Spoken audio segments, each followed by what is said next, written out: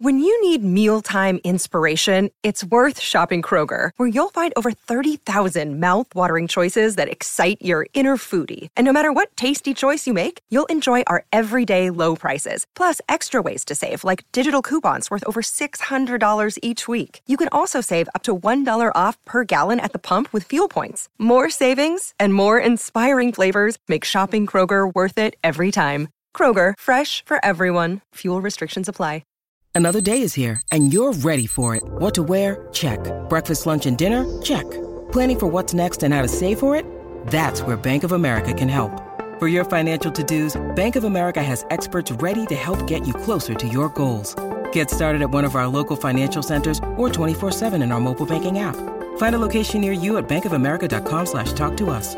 What would you like the power to do? Mobile banking requires downloading the app and is only available for select devices. Message and data rates may apply. Bank of America NA, member FDIC. Hello, it is Ryan, and I was on a flight the other day playing one of my favorite social spin slot games on ChumbaCasino.com. I looked over at the person sitting next to me, and you know what they were doing? They were also playing Chumba Casino. Coincidence? I think not. Everybody's loving having fun with it. Chumba Casino is home to hundreds of casino-style games that you can play for free anytime, anywhere, even at 30,000 feet. So sign up now at ChumbaCasino.com to claim your free welcome bonus. That's ChumbaCasino.com and live the Chumba life. No purchase necessary. VGW. Void where prohibited by law. See terms and conditions. 18+.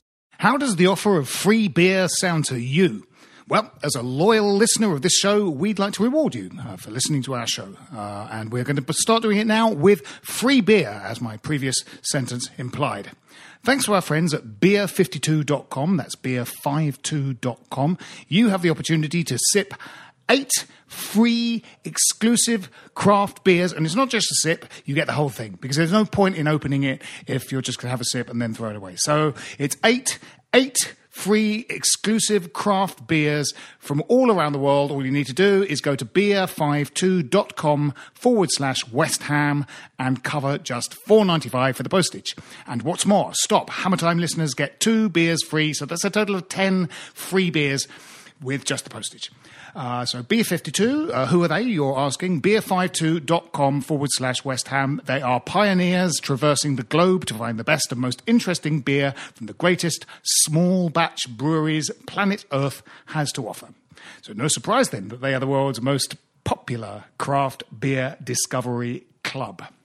Each month, Beer52, Beer52 deliver a case with a different theme. Themes have included Germany, Korea. These are names of countries. Germany, Korea, Norway. Not themes in a way, they're names of countries. Germany, Korea, Norway, South Africa. California is not a country. California is a state. So Germany, Korea, Norway, South Africa, the state of California, Finland, and many, many more countries and states. But not states of mind or states of well-being. States like Arizona. But not Arizona, California. Germany, Korea, Norway, South Africa, California, Finland, and many more. But they haven't forgotten their roots. As an independent UK company, so their roots are in the UK. Beer52 are also passionate about the UK craft beer scene. The UK craft beers, like UK Garage, but not as violent. The beauty of Beer52 is that they don't hold you to ransom. There's no lock-in, and you can leave any time. Your first box will be sent to you next day. As well as the best, most interesting beer money can buy, your case will include the award-winning craft beer magazine Ferment, which is a play on words, Jim, isn't it? Jim, you're... Yeah, lovely. Yeah, good. It's play on words. Yeah. Ferment, which explains the theme and individual beers you'll receive, and a cheeky... Jim's here, by the way. You'll receive, and a cheeky snack is thrown in just to top it all off. You don't like dark beers? Well, choose the light plan. Easy. Go to beer52.com/West Ham to get your first case of 8 beers for free, and don't forget, customers get an extra 2 unmissable beers free. That's beer52.com/West Ham. I thank you. Hello and welcome to Stop Hammer Time. Last night we were beaten heavily by the worst Arsenal team ever. Manuel Pellegrini saw signs of positivity, as did Jim Grant. Feels that Pellegrini should be given at least another season and a half to ply his trade as manager of the team. We'll discuss this on the podcast. With me are Jim Grant, the Good aforementioned evening. Jim Grant. Hello, Jim. Yeah, hello. And also, now, Jim, your favourite QC is Quentin Crisp. My favourite QC... My favourite QC is Britain's greatest legal brain, who is with us again. It is Simon Pentle. Good evening. He's also my favourite Queen's Counsel, so there we are. There we we agree are. on something, Phil. Excellent. Now, you were just saying before we switched the microphones on that we had David Cross on last week, and you were at that Spurs game. Jim, Yep. Did you go to that? The 4-0 No, Spurs that game? was in my sort of my university fallow years when I didn't get to many games. So no, I didn't. And Unfortunately, I wish I had. and I I went was to the 4-1. Oh, the Dixie scored. Where the Dixie Ray Stewart Steve scored a Jones screamer. scored. Yeah. No, but that game, that 4-0 game, I think it was the season we had been promoted. And we played at home the first game against Brighton. We drew 1-1. Yes. And the Wednesday night, our second game of the season, our first game away was at White Hart Lane. And we won 4-0, and Crossy, of course, scored all four. And I was just saying that the most beautiful sound was when the third one went in with about 20 minutes to go, and all those old chairs flipping back as the Tottenham fans made their way in despair Wooden down chairs. down Tottenham High Road, and it was absolutely fantastic. And of course, one of those goals was a tremendous volley that Crossy scored and stuck it in the top bins, as they say now, from a volleyed pass from his lordship Brooking. It was a memorable Wednesday night. He was really nice, Cross, on the phone. He was really interesting. And Very I think as interesting. well, from what I know of him and having listened to that interview you did with him, Phil, like a lot of players who on field have one type of persona, actually are quite quiet off it. Yeah. So he, for all the psycho persona, actually he's quite a reasonable and nice and likeable guy off field, in the same way that Bonzo, for all the belligerent and bellicose behaviour and that real hard man made of steel stuff that he did for 21 years at West Ham on field, off it, very quiet, erudite, wouldn't go out socialising, preferred to sit at home with a good book and put his feet up. Yeah, very but on self-effacing. field, absolute, monster. So, well, in fact, Cross had a little bit of a reputation as a reader. And that's right. Often football identifies readers. Robert Greene, obviously. Robert Greene used to read The Guardian, Graham didn't he? Do the Lasso, crossword, seen I as a think. reader. And if they read the other players... Well, there was a time, of course, when anyone who knew their ABCs was considered to be a real smart aleck. Yeah. And I can recall a time... I think you may too, Jim, that if anyone had actually had the temerity to have either passed their A-levels, such as Trevor Brooking, which was why he was always considered particularly bright and a bit of a toff, merely because he could string three words together without using an expletive and the word "and," was considered a bit of a toff and a public school boy, although of course he wasn't, because we went to the same school, so it certainly weren't a public school. And Steve Highway, who famously played for Liverpool, and Brian Hall, the two went to BAs university. in the that's right, Liverpool Liverpool team in the cup 70s, final. and Stevie Coppell went to university, Yeah. and Ian at the Dowie, time, Dowie was... he had a degree in engineering. it was considered quite a thing. It was read somewhere that both Ogbonna and Obiang were doing degrees. They were doing part-time degrees. Actually, at the moment studying whilst being footballers. whilst being footballers. Okay. Yeah. I think Anyway, that seems- We're always getting the third degree. Yes. So we played possibly one of the worst Arsenal teams that ever. So by that mathematics, the one with Thierry Henry and Petit and Vieira should have beaten us 23-0. Oh, well, and according probably to my would have done, maths. to be honest. Yeah. I mean, the first half especially was bizarre, almost like a training game. It was like a pre-season Well, I think friendly, it was the pace worse at than which it was that, being because played. we were having a couple of beers at half-time, and the group was and all agreeing that this must have been the worst Arsenal team that had visited West Ham at home in anyone's living memory. Yeah, and it was worse agree. than a training ground. Actual fact, I thought they were more like a team off Hackney Marshes, no insult to Hackney Marshes on a Sunday, than the Arsenal, who are renowned even for their fallow years, and there have not been that many of them, although that clown off Arsenal Fan TV, Robbie Lyle or whatever, would suggest that that it's the worst thing ever. They've reached an apocalyptical state. No, you haven't. You've been the greatest club team in Europe for the last 100 years. Get over yourself. Bleat over.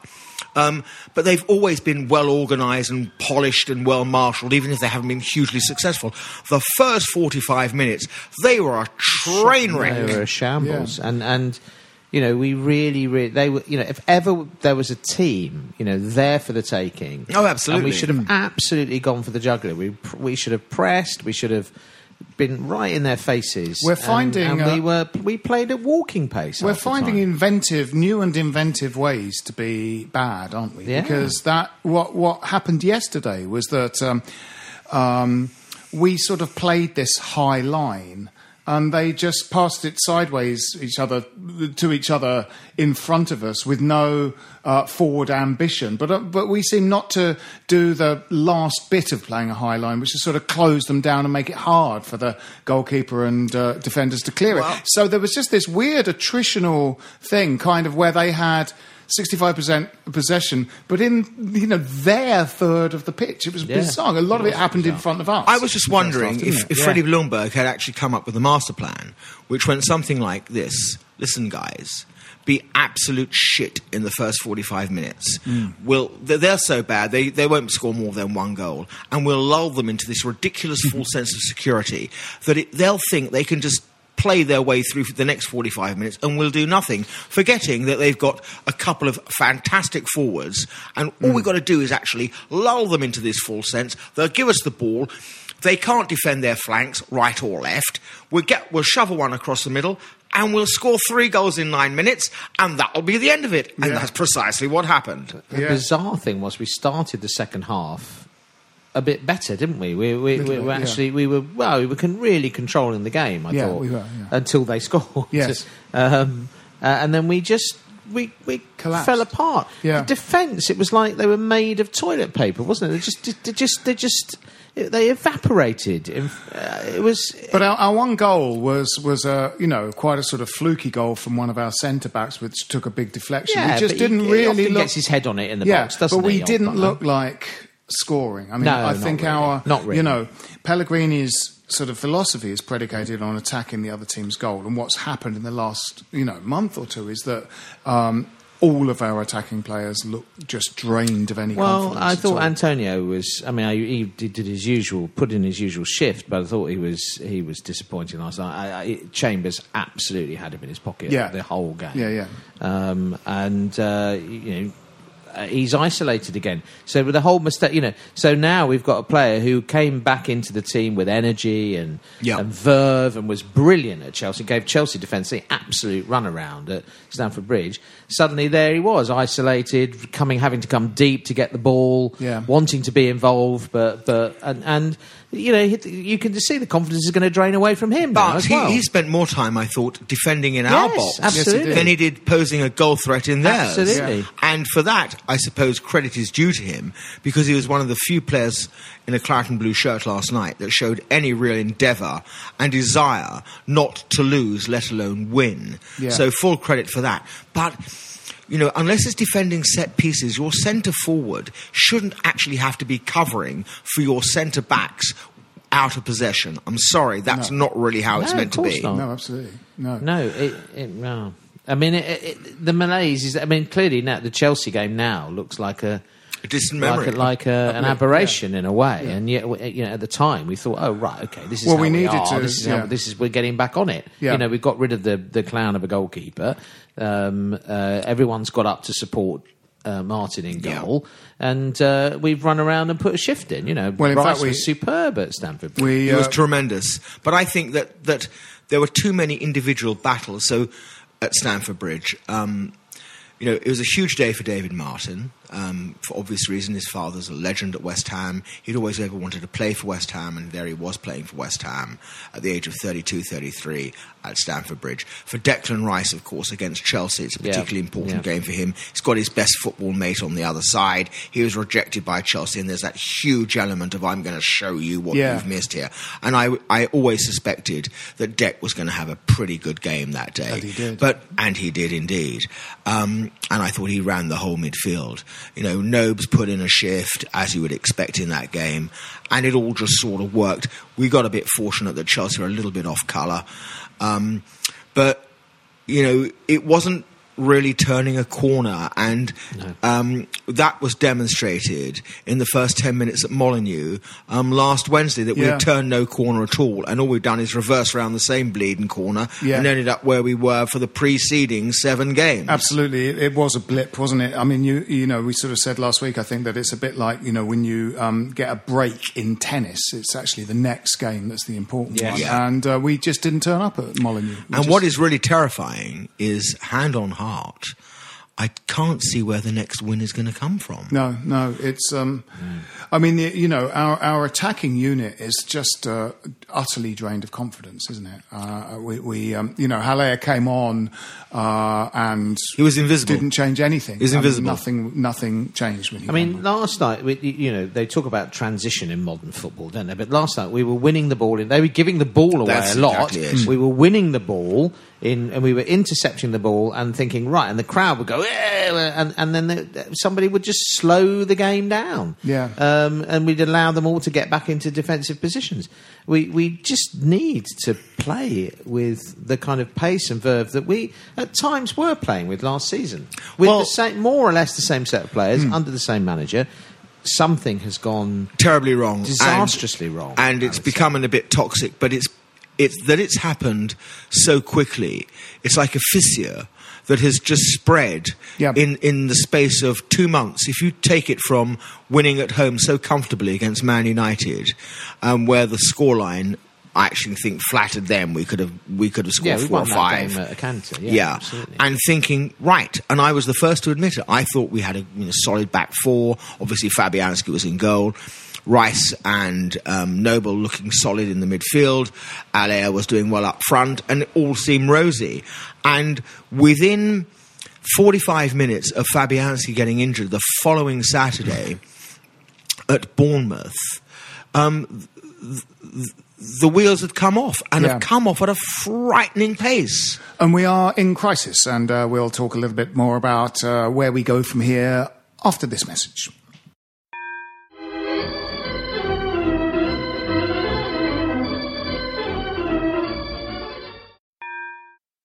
Hello and welcome to Seeing Red, a true crime podcast brought to you by me, Mark, and my co-host Bethan.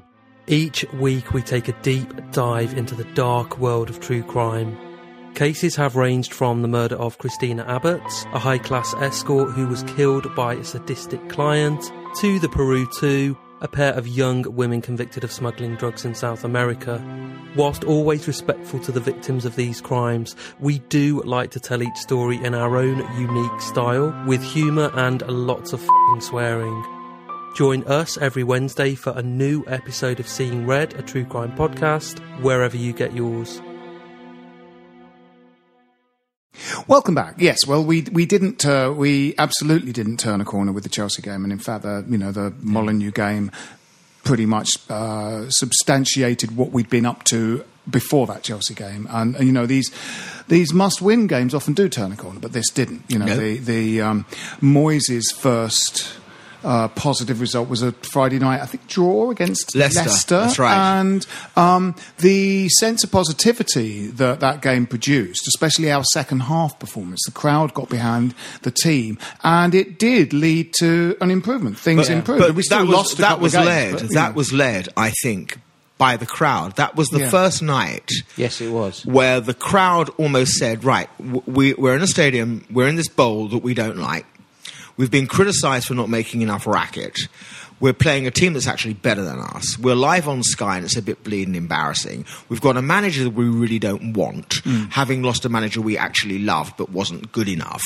So we're going to take control, and for 20 minutes solid, there was that defiance that really took me back. I know I sound really like all our yesterdays, forgive me, to the FA Cup semi-final at Villa Park in 91, when that repetitive Billy Bonds Claret and Blue Army chant went on, even though we were being annihilated. For having lost half of football. Yeah, and it just carried on, and the more goals we conceded, the louder it became. Yeah. And I think it was pretty similar to that. And I think the fans really set down a marker in the Leicester game that turned that corner. Definitely. But it's not for us to pick up the players. I actually thought that the deal was the other way around. No, absolutely, yeah. And what has become apparent, I mean, something I think I said last week, if I remember to say it, was that something that is a kind of damning indictment of Pellegrini is that our club record signing and second record signing, Allaire and Anderson, came under his tenure, and they are stinking the place out, and they're two of the people that are supposed to help put the ball in the other team's goal, and and he predicates his style on attack, and it's just not happening. And I feel that it's a little bit like under Bilic. It wasn't necessarily the defence that was causing us to ship goals. It was sort of the midfield was just not protecting the defence at all. The midfield was entirely porous. Midfield's a bit better this year, but we're now at this point where we're just not troubling them at the other end of the pitch. That game last night, we should have been out of sight. Yeah, by half-time. That's right. The way Arsenal were, totally devoid of confidence, in a real mess. It was a 6-pointer, wasn't it? With 3 points behind them. It's a London derby. It's under the lights. You've come off the back of of beating Chelsea in another London derby. We desperately need a point. They should have been absolutely all over Arsenal like a rash. I mean, it should have been a real high tempo, high energy performance. The manager should have got them pumped up for that. They should have been pumped up for it. They came out and they strolled around. Yeah. And it was a massively disappointing performance. I'm not one normally for blaming the manager for the fault of the players, but on this occasion, and I think now this has gone on far too many weeks in succession, you have to wonder, can he actually pick them up? I don't think he can. And I'm sorry to say that the players look to me like they have absolutely no interest in protecting him. They're not playing for him. They're not playing for him, no. And unfortunately, I'm very much of the view that it now needs some drastic action.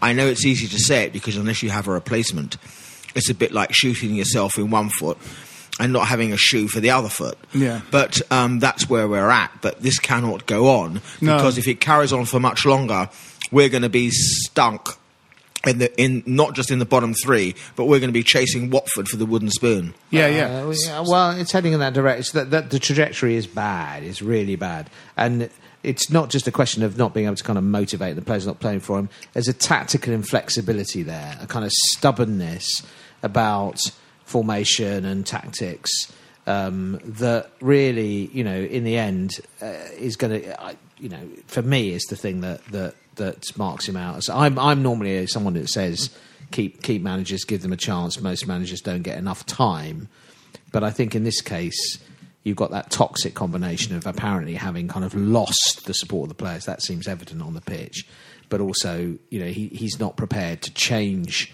things to adapt the formation to suit the players that we've got available and fit.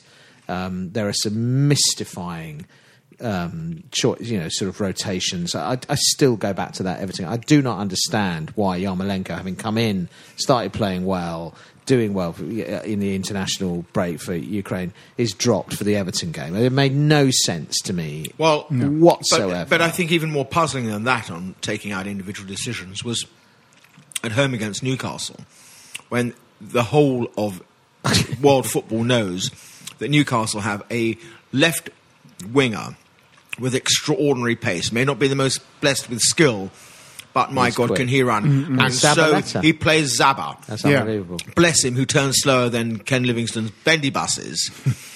and it was an embarrassment for a great Premier League full-back at his age and lack of pace to be confronted by this fella in a headband that's like the fucking Roadrunner. Yeah. I'm sorry. And that's just a non sequitur. Yeah, hung out to dry, really. But also, it's like I feel he just doesn't really have the players for the formation he wants to play. No, and one thing he does have the players for is a kind of Harry Redknapp style 3 at the back formation, and I'm surprised that, because obviously it's kind of a go-to if you're shipping goals to have one more central defender than you had. It's a little bit of a kind of agricultural response, but it does also create a kind of team setup that sometimes suits players you had. When we did that 3-5, that 3-5-2 with Harry Redknapp, it was because we were accommodating Eyal Berkovic, who was in that. So you had,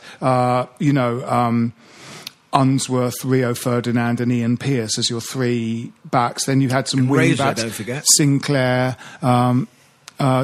and like Stuart Pearce or Nigel Winterburn. Then in front of them you had Lampard and Lomas. In front of them Berkovic. Then Hartson and Kitson up front. And so you could accommodate two up front.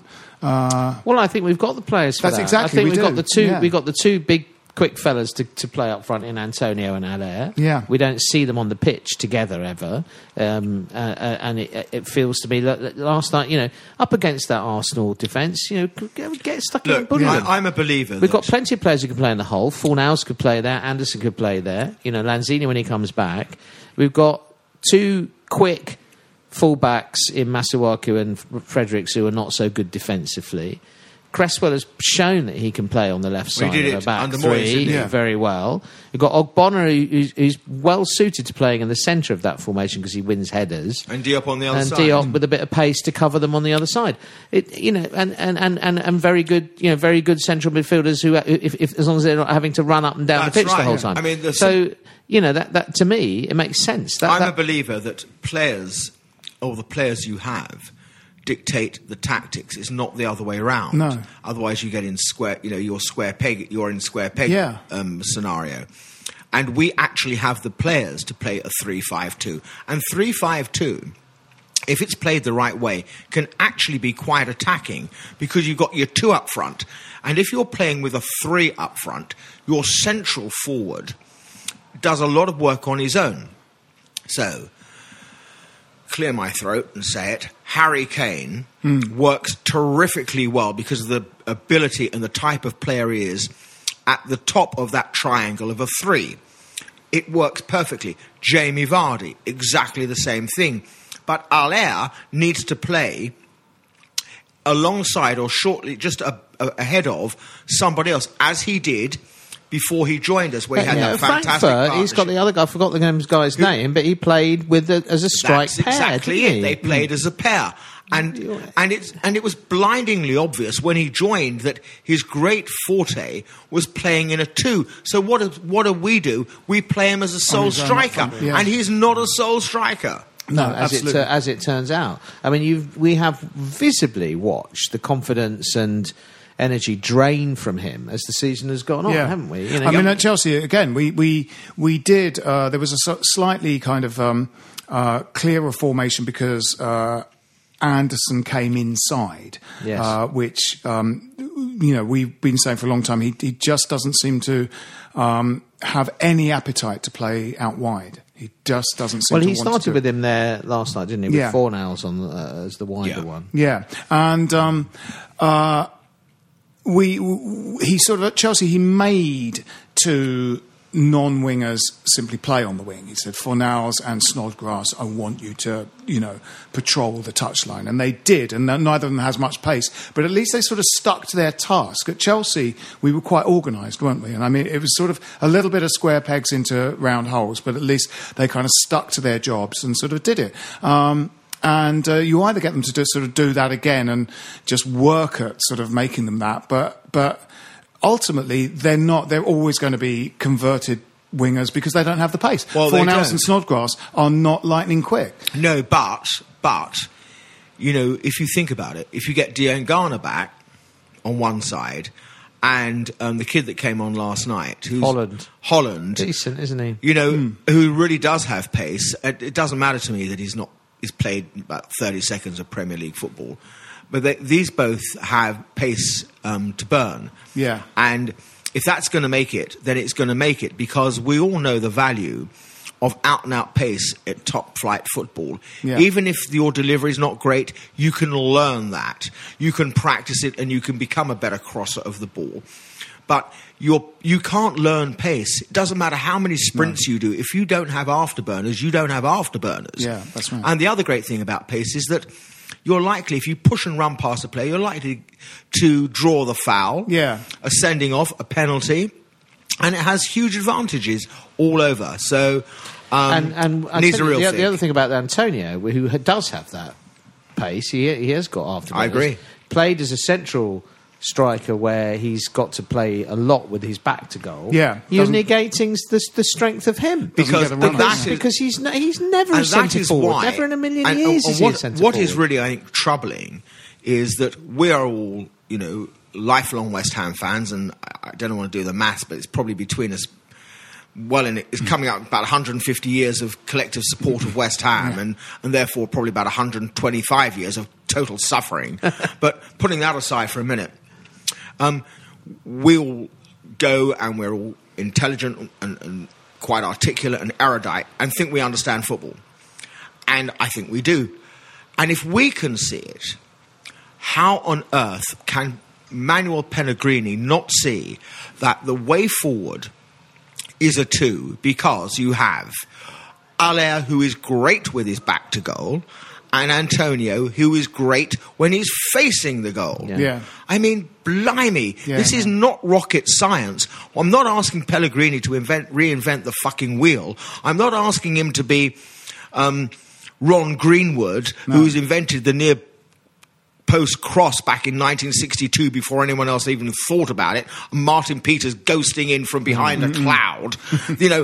I'm not asking Pellegrini to do that. This is really basic bloody stuff here. And that he cannot see it, or if he can, refuses to do it or implement it, means that the time really is up. I mean, the Jabbo a couple of weeks ago, who has played a lot of football in his,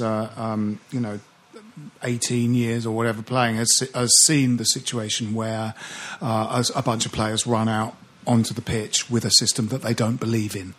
And they sort of say to the manager, yep, okay, all right, I'll do that. But basically, with their eyes, they're saying, it's not going to work. It didn't work last week. It's not going to work. I think that's where we are. I think that's absolutely where we are. Well, we've seen it before. I think the players they're going out there and they think, oh, well, this isn't working. We go 1-0 down. The body language when they concede. I mean, as you said earlier on in the pub, when we conceded the equaliser, we were still on top in that game. We'd been on top in that game. They were, they produced one bit of good pacey football. It was their first shot on target, and he took it. And he took it well, and it was, okay. So we shouldn't have conceded that goal.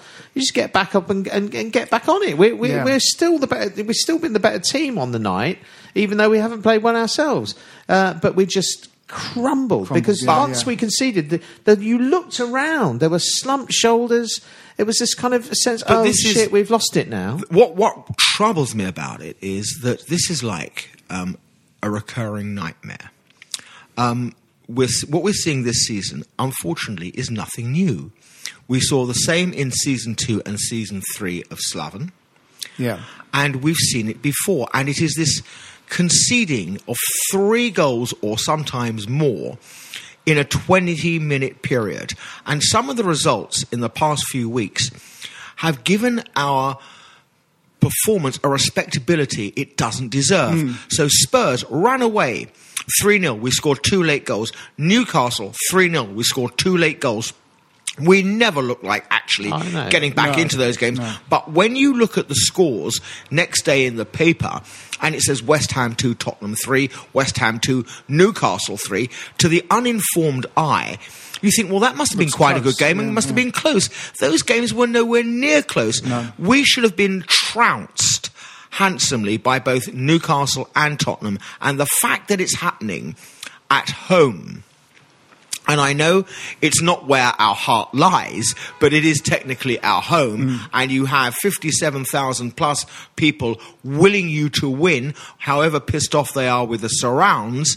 I'm sorry, that's simply unacceptable, and that has got to change, but it's been going on now for far too long under too many managers. It's the same old thing. It's a recurring theme, and there's got to be a rot there for that to happen, because a well-organised, well-drilled, determined team does not week after week after week concede 3 goals or more in 15 or 20-minute periods. As simple as that. It doesn't happen. And in the last season and a little bit the season before, we were starting to develop a little bit of a Fortress London Stadium thing. We were doing quite well at home. We were starting to look like a good home side, and actually starting to have a bit of home advantage. Sometimes it feels like when there's a kind of a malaise in the dressing room, something has gone toxic in the dressing room, the change of manager is basically what a kind of displacement thing that sort of sacrifices. You're basically scapegoating a person to fix, the problems in the dressing room. It feels like Pellegrini seems unable to cure the kind of downward slide of Felipe Anderson and Haller, and it is those attacking players that we're going to have to work out a system for them to put the ball in. What worries me about all of this is that there are terrible parallels for me with the season we got relegated under Avram Grant. Oh, yes. And what sticks out is, I'm sure everyone remembers, in the season that we got relegated under Grant, the 3-3 draw at West Brom, where we were 3-0 down at half-time, and very famously announced that Scott Parker did the team talk and we ended up 3-3. And last week, or 10 days ago now, very well publicised that at Stamford Bridge, Mark Noble did the team talk. Now, I think Scott Parker was a fabulous player for us and a great captain, and I think Noble, well, he's dismissed to West Ham, but I'm sorry, it should not be your player giving the team talk to G up the rest of them. That is what Manuel Pellegrini is being paid his 10 million quid a year for. And I'm sorry, it's just not good enough, and it shouldn't be that way. And you can't imagine, can you, that at Liverpool, that anyone other than Klopp delivers that team talk. No. Or even where it's Man United or Chelsea or Tottenham, that anyone other than Mourinho delivers the team talk. And I don't care whether it's Harry Kane. Well, he couldn't deliver a team talk. I mean, he might have to start about 1:30 to get the words out by 3:00. Sorry, Harry. You can't have everything in life, can you? And thank God for that. There is a God, because it's equal, because you can't open your mouth and speak. Doesn't matter how many goals you score in a season. So there is some good somewhere. But bleat over on that one. But it shouldn't be your player. No. That's what the manager's there for. So it looks like, basically it feels like Saturday is going to be the sort of acid test. And I'm not hopeful about Saturday's performance. the only hope, the shred of hope you have is that, they are pretty wretched themselves. They are dreadful. But do you think? I mean, but they've got Ings now with a bit of there will still be, haven't they? Well, we'll come to that game sort of, perhaps at the end of the podcast when we make our predictions. But if say we did sort of get a draw or perhaps even a win, do you think it would be another sort of papering over of the cracks? Yes, in some ways. I mean, in some ways, I was feeling in that Tottenham game. I was thinking, in a kind of weirdly masochistic way, I was thinking, if you beat us 6 or 7 now, as you look like you could do if you really wanted to, that would be it. Yeah. And in a way, put us out of our misery. That kind of those results that are flattered to deceive. Yeah. And that's it. I think we might get something out of the Southampton game. I think it's going to prolong the agony. I don't. I think the malaise is deep. Seems to be deep seated. Do you think? I mean, there is a kind of a strand of thinking that the fundamental problem is Gold and Sullivan, and perhaps in the big picture it is. But I mean, is there any more they could have done with Pellegrini? I mean, they have bought players. They've bought players in 2 summer windows, they got Manuel Pellegrini, who ran his Real Madrid and won the Champions League. There's quite a lot of they've done everything wrong. Well, those certainly the last season's results. Had we not lost those top 4s, we could have been about 7th, right? And if the referees hadn't sort of nixed Leicester, but if my aunt had balls, she'd be my uncle. Sure, yeah. But I mean. I think it's an interesting point. I mean, I think in long term, I was always against the move. I have a degree of sympathy with the people who don't trust them as owners. However, I would say that most people who are great decries of them, were very enthusiastic about Pellegrini being brought in, and there was a sense that they, and Huselos coming in as a sort of director of football, and them stepping back from making public pronouncements about leaking information about all that seems to actually sort of to have happened, which is what everyone was sort of kind of wanting, and they did. They have forked out for players that we were very excited about. Yes, I remember we were very excited about those players. There was a lot of fury when it looked like the Felipe Anderson deal might go away. People were like, typical Sullivan and Gold, balls it up again. And similar with Alea, they've balls that up, they've balls that up. Then the transfer happens, and they're delighted. On the face of it, they've done the kinds of things that people wanted them to do, haven't they? So the problem is, though, and I'm a huge detractor of the pair of them. I think they're disgusting individuals. Yeah. And, I know a lot of West Ham fans who wouldn't even know what the hell I'm talking about. But if you actually think that notwithstanding his £1+ billion that he's got behind him in assets and cash, that David Sullivan is some sort of philanthropist, just read about Mary Millington and see what an absolute scumbag that man was. But moving on and getting myself out of the 70s porn scene for a moment, it's all short-termism.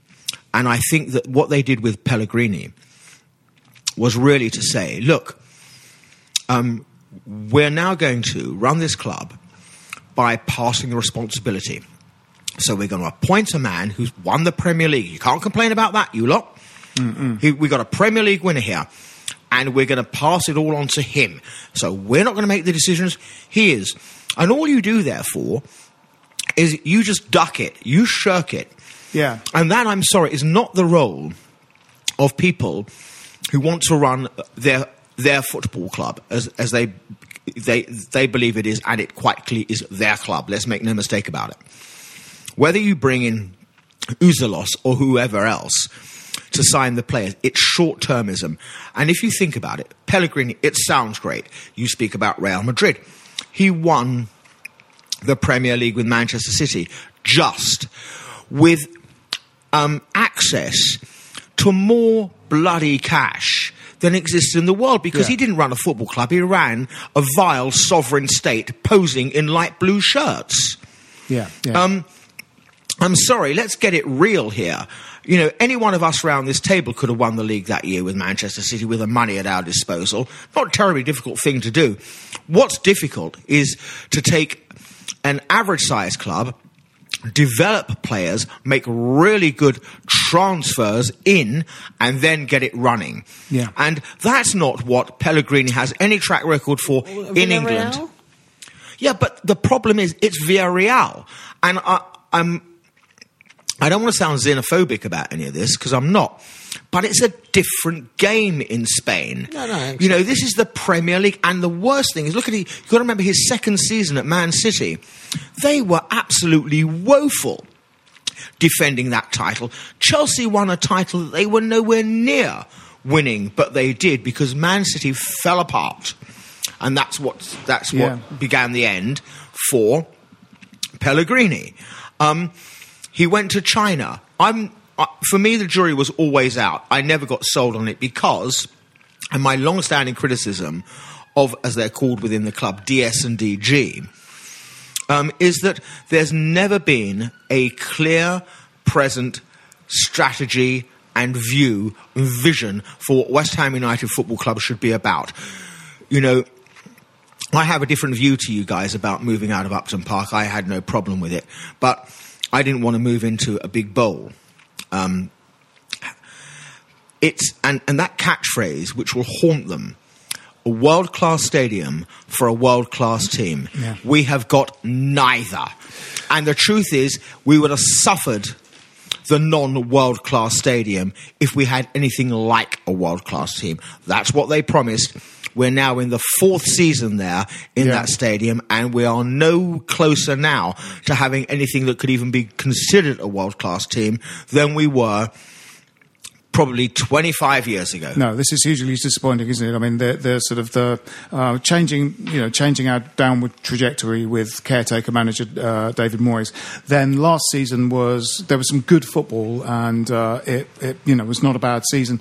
And we've backslid yet again after our wonderful final season at Upton Park. We backslid again, and for every step forward, it's 2 steps back. One thing that feels very worryingly present to me is that the sort of managerial roundabout seems to have left sort of no one I can think of who you'd have come in, and it does seem that like this is the moment when it feels like just everybody's had a go. I mean, Nigel Pearson's going to.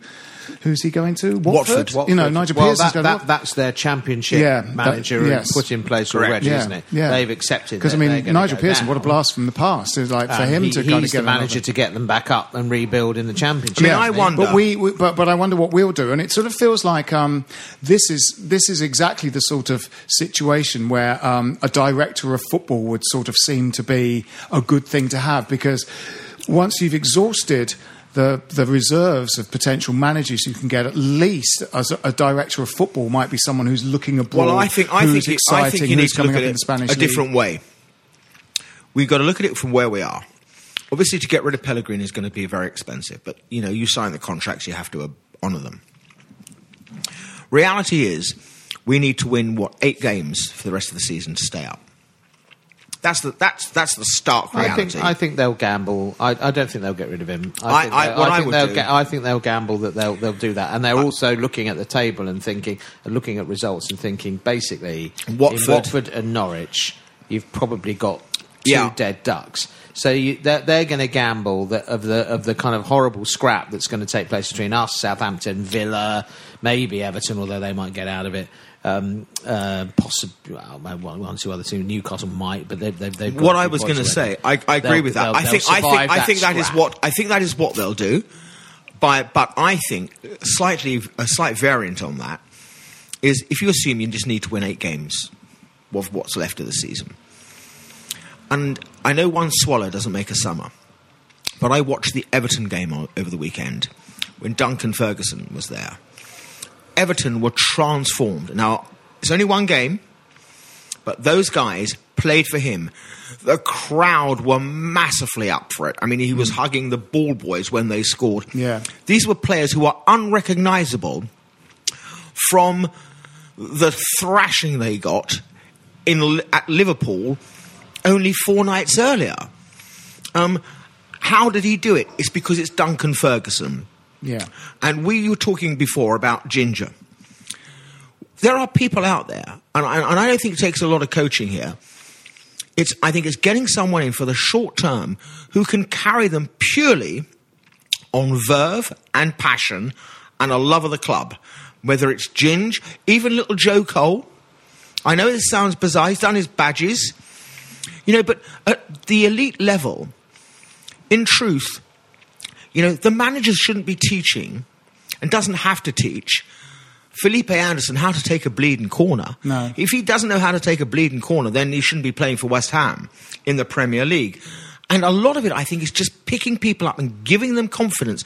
Even, I know it sounds bizarre, going back just for the rest of the season to Harry and say, just carry them through. We'll pay you 10 million quid. Just keep us up. He knows how to do it. Yeah. And then move forward, because I'm frightened that in the theory with which I agree, Jim, that you just set out, how I believe the board will look at it, that unfortunately in that dogfight we are not going to survive under Pellegrini. That's my fear. No. There is no turnaround here. It's a risk. It's definitely a high risk. Yeah, I mean,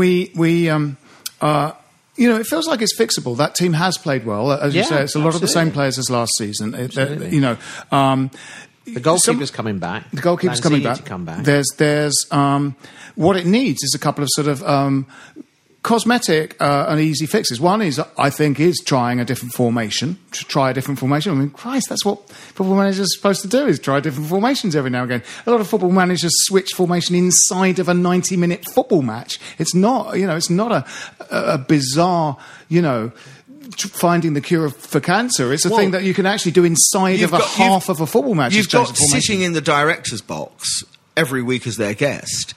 The one person has the best managerial record in the history of West Ham United. Yeah. Well, I was sort of jokingly saying, let's get him back again. The other thing as well is like someone could come and coach them on set pieces. It's like, we've Ogbonna's a good header of the ball, and if we could drill a couple of that Sheffield United game, we must have had 8 corners in the first half of that game, and we did nothing with them. And worst of all, we didn't look like we were going to do anything with them. We didn't seem to have a plan for corners. Didn't seem to have a plan. They got one corner and put the ball in the net because it created absolute mayhem in our penalty area. I think that's an easy fix. It's like we've got.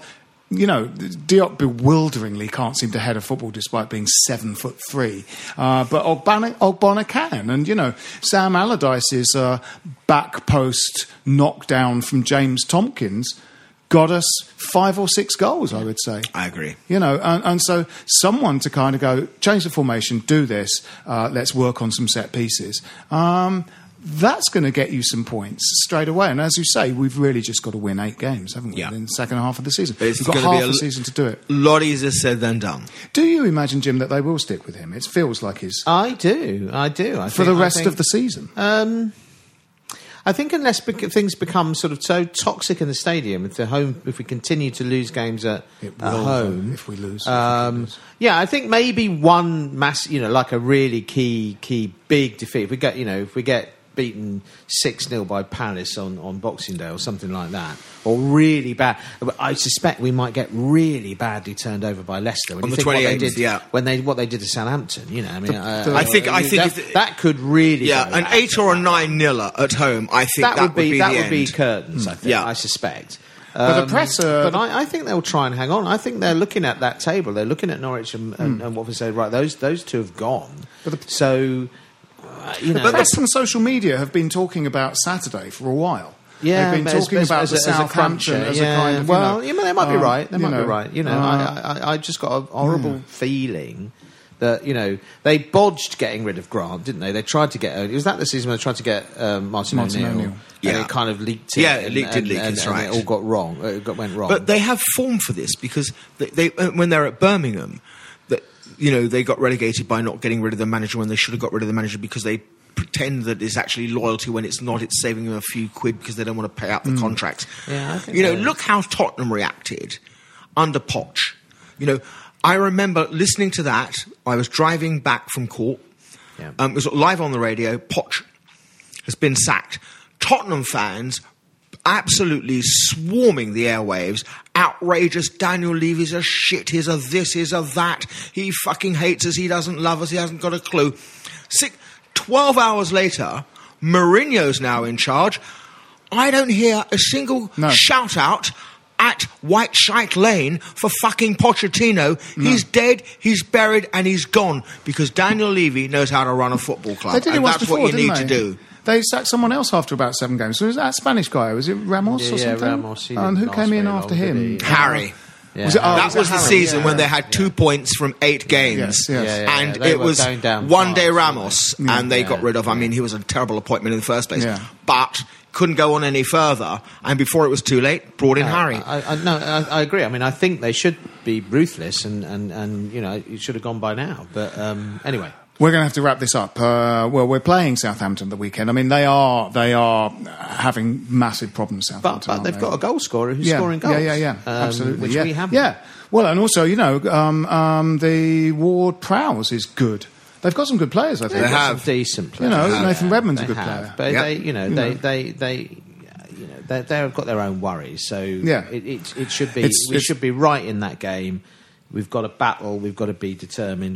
We've got to put in a performance like we did at Chelsea. And we've got not like we did at Wolves. Our most recent away performance, or Burnley, pathetic Wolves. Burnley, yeah, absolutely. So I mean, we're not holding out much hope. Let's have predictions. Jim, 1-1. 1-1. Simon, I'm afraid I think we're going to lose 2-0. I've got a very bad feeling about it. I'm going to say one of these. I got an away Southampton right once with 1-3. So it feels like I should. Southampton 2, West Ham United 3. Just one further thing. Yes. At least I can make one confident prediction, that come what may, we will not be losing to Liverpool at home Saturday after next. And I thank Liverpool Football Club for qualifying for the most unimportant trophy in world football, because it means we don't have to play them Saturday after next. And so, therefore, we cannot be beaten by them as soon as this Saturday after next. Yeah, that's very pleasing, isn't it? What a relief. Yes, it's coming sometime. Yeah, but you know what they say. To end on that, a wonderful note of optimism. We can really sort of look forward to the future with a spring in our step after that piece of excellent news of a match deferment. That's what we're clinging to now. That's the best thing that's happened this year. Yeah, absolutely. So this has been Stop Hammer Time. My name is Phil Whelans. With me have been Jim Grant. Cheerio. Simon Pentel. Good night and thank you very much. Come on, you Irons. This is a Playback Media production. Get all the associated links for this podcast at westhampodcast.com. Sports Social Podcast Network. Lucky Land Casino, asking people, what's the weirdest place you've gotten lucky? Lucky? In line at the deli, I guess? Aha, in my dentist's office. More than once, actually. Do I have to say? Yes, you do. In the car before my kids' PTA meeting. Really? Yes. Excuse me, what's the weirdest place you've gotten lucky? I never win and tell. Well, there you have it. You can get lucky anywhere, playing at LuckyLandSlots.com. Play for free right now. Are you feeling lucky? No purchase necessary. Void where prohibited by law. 18+. Terms and conditions apply. See website for details.